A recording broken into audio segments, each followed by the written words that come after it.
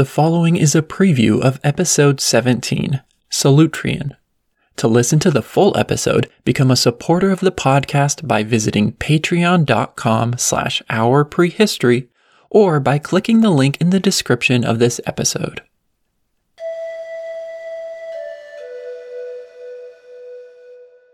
The Solutrean marks a fundamental shift away from organic points toward stone-tipped weapons.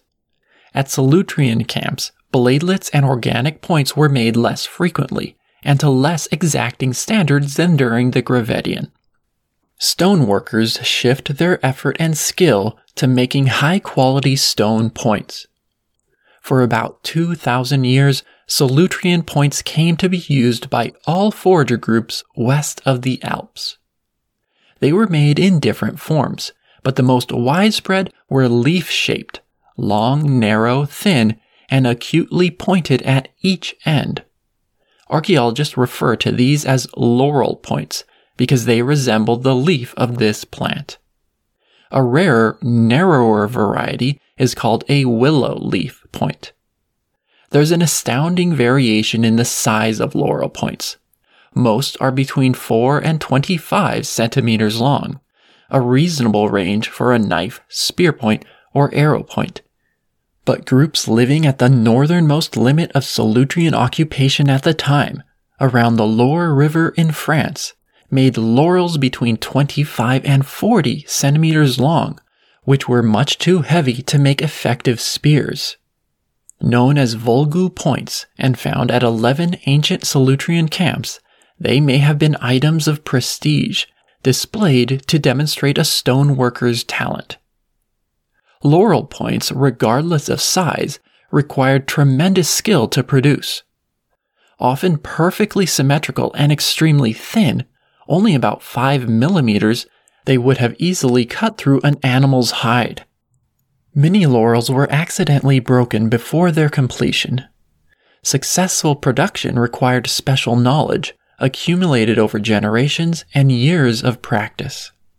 In fact, a gradual progression from simpler to more complex Solutrean points has been observed in the archaeological record, with technical skill accumulating over several centuries.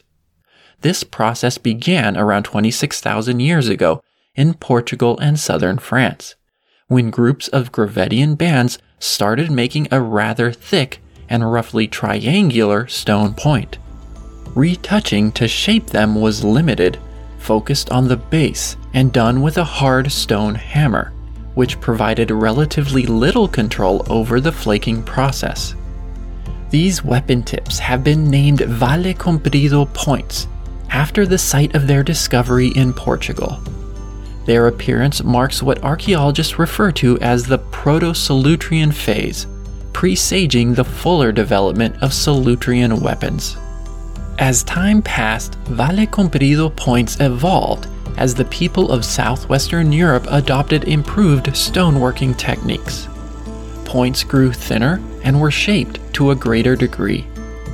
One key innovation that made these improvements possible is called overshot flaking, which removes wide, thin flakes that cover the entire face of the stone tool.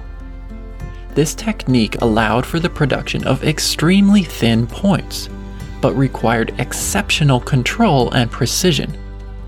As a result, stone knappers began favoring hammers made of bone or antler. The use of overshot flaking marks the end of the Proto-Solutrean.